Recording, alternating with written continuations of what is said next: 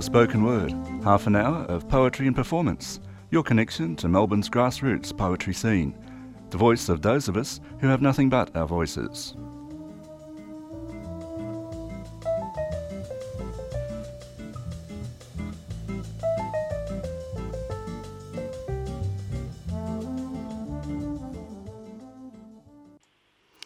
Good morning, this is the 3CR Spoken Word program. My name is Di Cousins and today I'm talking to Liz Murphy about her brand new book, The Wear of My Face. Welcome, Liz. Thank you, Di. It's gorgeous to be here. Thank you. And it's a great book. I really love it. Well done. Oh, thank you. Glad you enjoyed it. Yes, so tell me, what was the impetus for putting this particular collection together? How did you decide these particular poems would form a collection? The book comes there over a number of years. There are poems that I've written quite a long time ago that haven't been collected up, and then there is a whole lot of new work as well. I kind of had my idea just to show the fragmented nature of life, which was becoming more and more reflected in my writing. You know, we're all busy and we're all trying to be in different places at once, and we have our demands, and very often don't have, I know I'm not the only one who complains about this, but I very often don't have enough time for writing and just trying to find ways to write in between all the demands and things that go on. So I was just writing small pieces for a while and just having separated thoughts and collecting images as I commuted in particular and went about different things and thinking about how to put them together. And I thought rather than trying to bring things together and smooth them out and make them more linear and so on, I would just try and think of the word. I'm going to say enjoy, but that's not adequate really, but just make the best of what was going on. And like I say, realising that it was a reflection of life, I decided that was maybe a good thing to flow with. And I also bring into that some found text. So some of the poems have some fragments from one or two very old books or magazines of different kinds or overheard conversations, and they get woven in as well. So really I was experimenting a bit. So just allowing myself to go with the flow, whatever life was throwing at me, somehow bring those together as poems, and then playing around with fine text and those sorts of things. Not all through the book, but in some of them. Yeah. So some of the poems, they go back about 10 years. The book has been coming together for about 10 years. Not that I set out to do it that way, it's just the way it has panned out. Yes, well, it's a wonderfully eclectic collection, both in terms of form and theme. And I was pleased to see that it comes up to the present time with a COVID poem. How is everything where you are in Binalong in New South Wales at the moment? Well, we're out of lockdown, so that's nice. Yep. We've been very, very lucky in this region. So Binalong is just a little village in the Yass Valley. People often know Yass because it's very roughly a halfway point between Sydney and even when there were problems in other parts of the state, Yass Valley until recently was COVID-free, and then quite recently had to go into lockdown itself and has come out again, and the state has come out again, as you probably know. So now tell me, Liz, you work as a Tai Chi teacher and you have other responsibilities. Did you get any support to put The Wear of My Face together? Yes, I did. I'm very fortunate to have had a grant from the ACT government. The Wear of My Face is supported by the ACT government. And Binalong is just on the edge of the catchment area of the Canberra region. So I'm in the New South Wales regions that surround Canberra and support many poets and artists. They support poets and artists in those surrounding regions if they are, if we're involved with the Canberra arts community. It's really terrific. And is there much Canberra arts community? Because we don't hear about it in Melbourne, truthfully. Oh, yeah. There is a huge arts community in Canberra. Everything you can imagine, very high level. It's the level of excellence is astounding. And some of that is nurtured by the universities that are there, of course, and places like the Glassworks, for example, and the galleries. Lots of galleries, as well as the obvious National Gallery of Australia. and great cross interactions between poets and all artists on both sides of the New South Wales border into Canberra. So we're very fortunate that we can access this cultural centre from here, and lots of relationships going back and forward. Amazing. And Braidwood is somewhere near there as well, isn't it? Which was Judith Wright's home. That's right. That's on the opposite end. So Binalong, northwest of Canberra, and Braidwood down the other end. Mm-hmm. And quite a number of villages. And it's a big topic during COVID, actually, because there are special issues for the border towns. Because we go in and out of Canberra all the time, and Canberra comes in and out to those surrounding regions too, and it's for work and for medical things. And so that's been a lot of work for the people, the relevant people, to manage all of that. Yeah. Well, that's good to hear. It's good, and it's good that it's, flourishing even with all the difficulties that we've been experiencing these last 18 months. Yes, there's a marvellous, actually, weekly poetry event called That Poetry Thing, which is normally at Smith's Alternative every Monday night, but is currently Zooming and reading on Monday night with Jane Baker and Robin Sykes also from the Yass Valley. And so how do people outside obviously log in to the event, or you should be a local? While they're Zooming, yes, they have people from everywhere, and they do promote the event on their Facebook page, and then they will send you the link. Okay, and just remind me of the name again. That Poetry Thing. Okay, something to look out for. That Poetry Thing that's on Monday nights at Smith's Alternative is its normal title.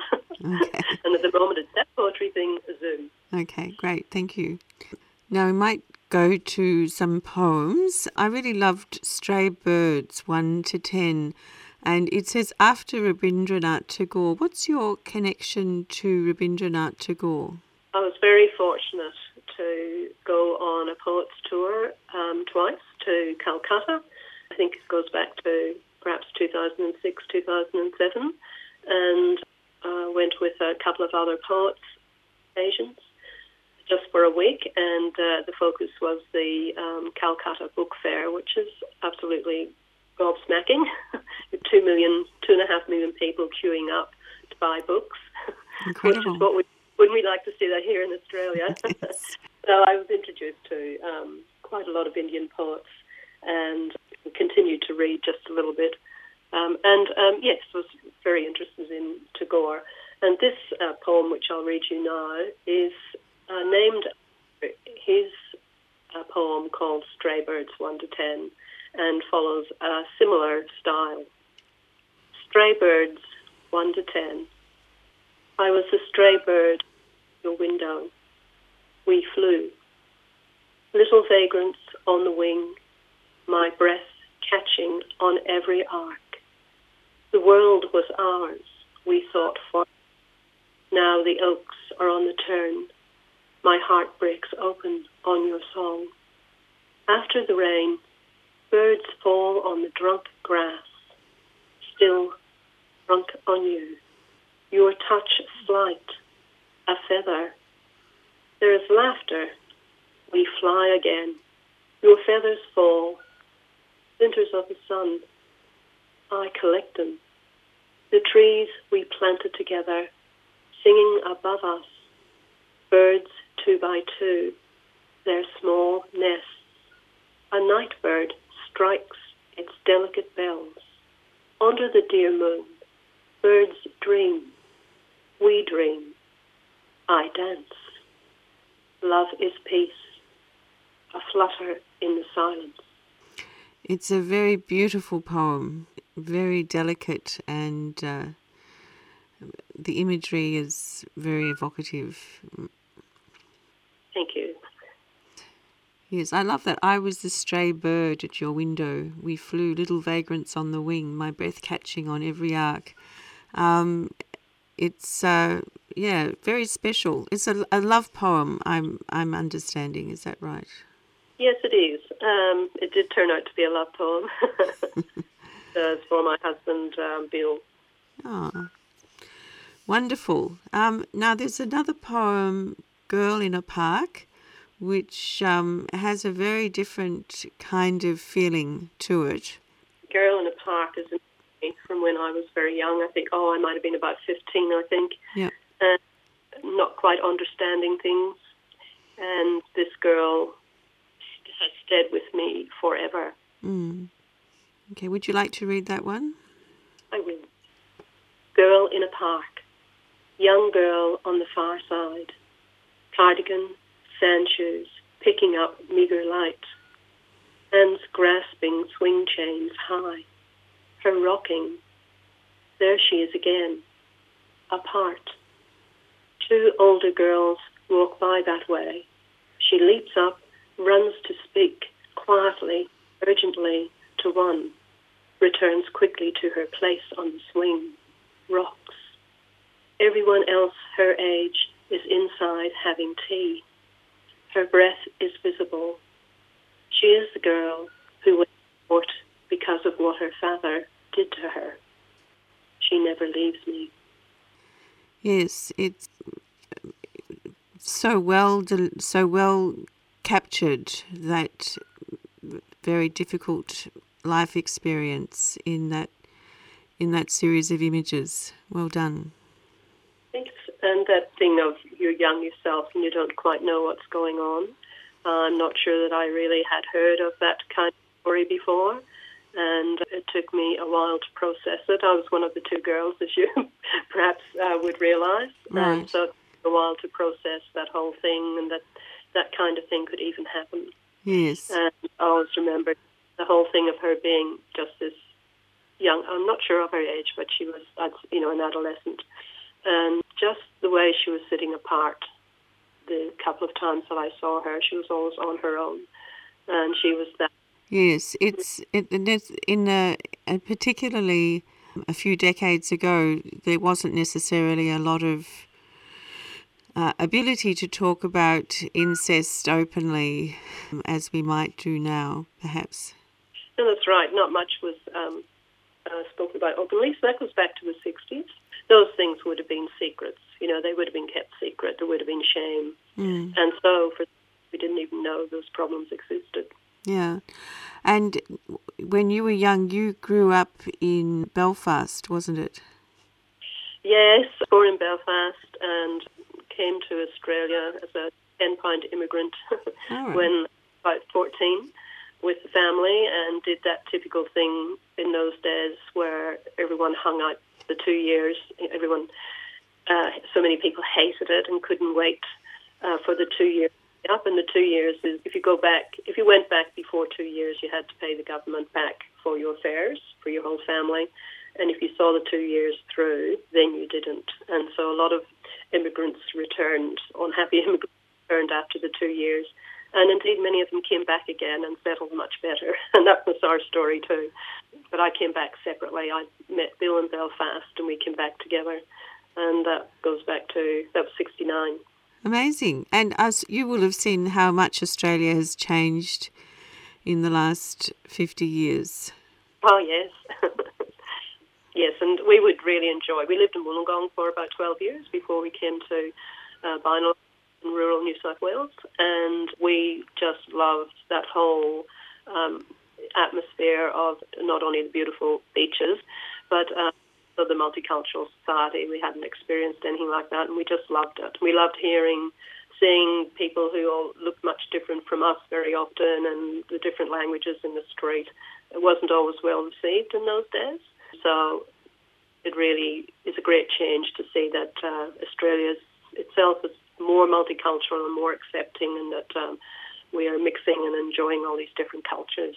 Now, I'm wondering if you'd like to read War Zone Tours, which I think might reflect on your Northern Irish experience. Well, it does indeed. So this poem, again, it's another one that I've probably been waiting a long time to write, and sometimes I find I just need one other element missing or something quite unexpected to trigger it, and then that poem that's been waiting finds its place. And so this was inspired by an article which was to do with think it was Russia. Sorry, I haven't got the acknowledgement on the page, but it was to do with Russia, I think, was talking about developing tourist tours to go to the front line of Syria. And I was incensed. Wherever it was, I just thought it was the worst thing I could imagine. War zone tours. I can tell you what it's like. I can tell you what it's like. Ears and eyes out on stalks, cricking over one shoulder or another, heart in a vice of fear, rifles at attention on every corner, tanks and jeeps changing the colour of your afternoons, people you have known running for their lives, workmates afraid to sit near you, be you them. Family men turned guard and vigilante, guns in their pockets. Women doing normal shopping, dropped to the ground, a bullet in the back. People on a harmless night out in pieces across the pavement. I can't stop you about the children.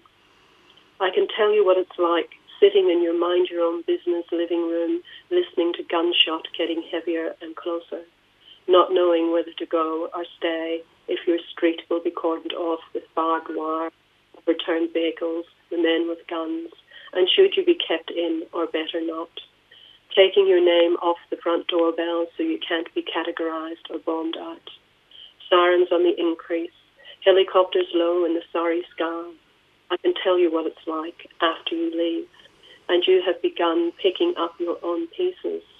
And every week you are watching on the news your country burning, watching the news for people you know, dead, injured, evacuated. And some days you see them. I can't start to tell you what that's like. Just stay away from the war zone. It's not a sideshow alley. There is no step right up. You have no business there. Well, you've taken us with you to the front line of the Troubles. So, well done. It's an amazing poem. Thank you.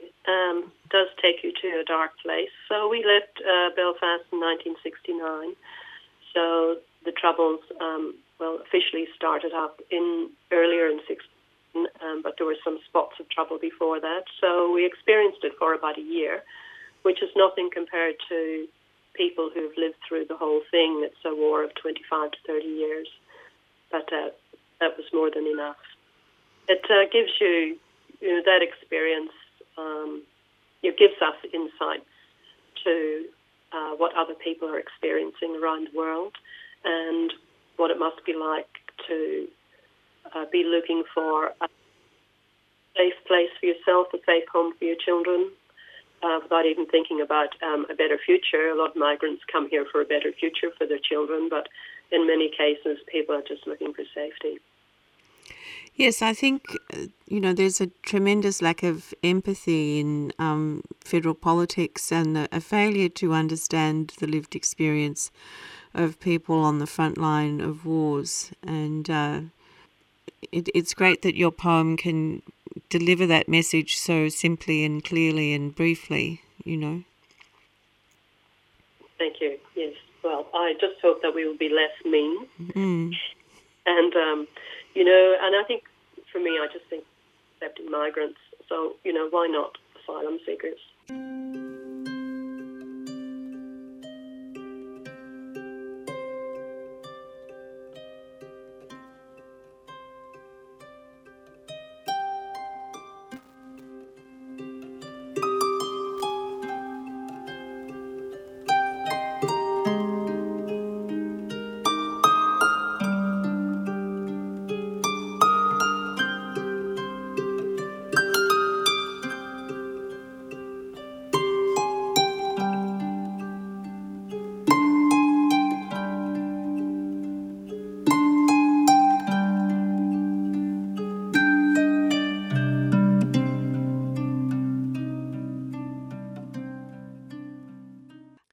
That was from Kath Connolly's CD Journey, Celtic Harp Reflections, and I'm talking to Liz Murphy about her new book, The Wear of My Face. Now, one of the styles of a lot of your poems in this book is an absence of line breaks or punctuation.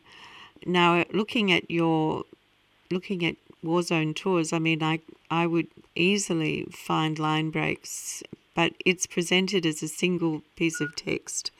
So how do you make that decision to leave out the line breaks and to leave out any punctuation? Where does that come from? I think the poems themselves ask. I'm writing prose poetry more and more often now. I have written prose poetry for a long time, on and off, but I seem to be doing it more consistently. And I just find that it just gives you elbow room. I dropped punctuation largely a long time ago. I find that's very constricting. I mean, I do use capital letters, and once in a while there might be an exclamation mark or a question mark, but otherwise I don't write it. And I find that very constricting, so I drop that. And when I write free verse and do have line breaks, I use the line breaks as punctuation very often. But in the prose poems, I just find it's a lovely loose style. You can get a freer rhythm. You know, I always think of it as just having elbow room and not having to worry about conventions. Maybe it's more about rhythm and maybe breath. I do find that sometimes I need to put in the odd extra space. So when I'm doing manuscripts and sending it to publishers or readers, I usually have to make a note to say that the spaces in the prose poems are deliberate; they're not typos. Yeah. And then when it's typeset, maybe it will shift, and I'll need to change those little bits of spacing again. And that's just to give a little bit of an indication when there is a bit of a shift. You know, so instead of using full stops, I put in extra space just occasionally. Yeah. Otherwise, run through and go with it. I'm wondering if you'd like to read Like next, which is on page 30. Well, no, I haven't read that poem aloud for a while. So talking of breath, and I've also discovered, I don't know about anybody else, COVID has had a big impact on fitness. It seems to be, maybe it's like half and half. Half of people are doing a whole lot of extra fitness as a way to get out of lockdown when that applies, and the other half of us are just, sitting around a lot more. That's me anyway. I haven't been doing the walking and Tai Chi that I normally do. And what I'm noticing is when I'm reading poetry, I run out of breath, and that's a particular problem for a longer prose poem. Right. So, we'll see how we go. Yeah. I had never thought before about how much you need to be fit to read poetry. I write like I am far-sighted, one-eyed, the white landscape a centimetre from my face, peering around the ink of purple corners, skipping into beaten egg doorways, gazing wantonly through domestic windows, spying on tame strangers. I write the striped suit hijinksing with city cars. I am jollification outside the office. I write like I am in a live theatre, sitting at a table for one and an extremely large dinner plate, perched at the distance of a tepid evening, my feet practically on the pavement, milling pedestrians, my extras, lights, action, a fan stirring, a breeze, my hair tussling, electric moonfish in the dark lapping water. I write like I am the extra, trying not to rip up the stars or the stairs. I write like I have been deveined, like a green tiger prawn to be tossed in a hot pan. I inhale the garlic, write like I am the main course. I write like a disruption, like a wounded eagle, like a rent dream, a tangled sheet. I write like the homeless sign on a cardboard. Like somewhere in the world, a book has fallen open. Like the young man who cries in the wind, like the animal on the roof, like demand, like a ruffian, like self-delight, like the fading horizon, the fruiting moon, the nest raiding currawong, the bird caught in the net, like a sleeve of tension, like a frosted pain, like antithesis, like a siren, like tapsickery. I try to dodge, have more success with full stops. Amazing. So, it sounds like the writing experience is something that really turns you inside out. You know, a deveined prawn thrown in a hot pan, smelling the garlic. Does it take a very special moment for you to write? I like your take on it.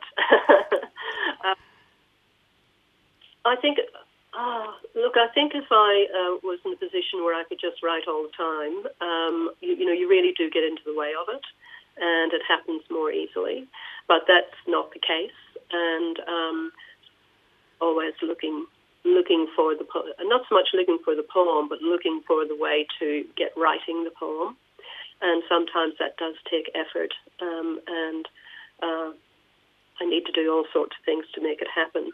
I mentioned earlier the making use of fragments from life, and just going with that, and really compiling fragments and memories and dream. And at the moment, that's my way of doing it, and trying to hold on to things until I can get them down, and then working with them. Yes. I did have a period where my previous 3 books are small books, and they're micro poems. And my way of dealing with the problem for quite a while was to go back to writing micro poems, which is where I actually started, just grabbing an image and turning that into a poem or a thought. And I did a lot of those for a few years, and this book came back to finding a different way to get not so much longer poems, but poems with a bit more happening in them, which took up more space. Yes, well, it's a beautiful poem, and the imagery is just extraordinary. I write like the homeless sign on a cardboard tear, like somewhere in the world a book has fallen open, like the young man who cries in the wind, like the animal on the roof. I mean, it's a marvelous, marvelous collection of images. It's well done. Thank you, and I hope if people see it on the page, they'll enjoy my little joke at the very end. Yes. You dodge similes, but you have more success with... You can't dodge similes, but you have more success with full stops. Well done. Yeah. And then there's full stop. It was a nice follow-up from the discussion of punctuation in the context of prose. Yes. Yes. So, well done. I've been talking to Liz Murphy about her new book, The Wear of My Face, which is published by Spinifex Press. Thank you for coming on today. Oh, my pleasure. Thank you very much for having me. It's fantastic. Yes. Oh, well, I really enjoyed the book, and congratulations again. Thank you.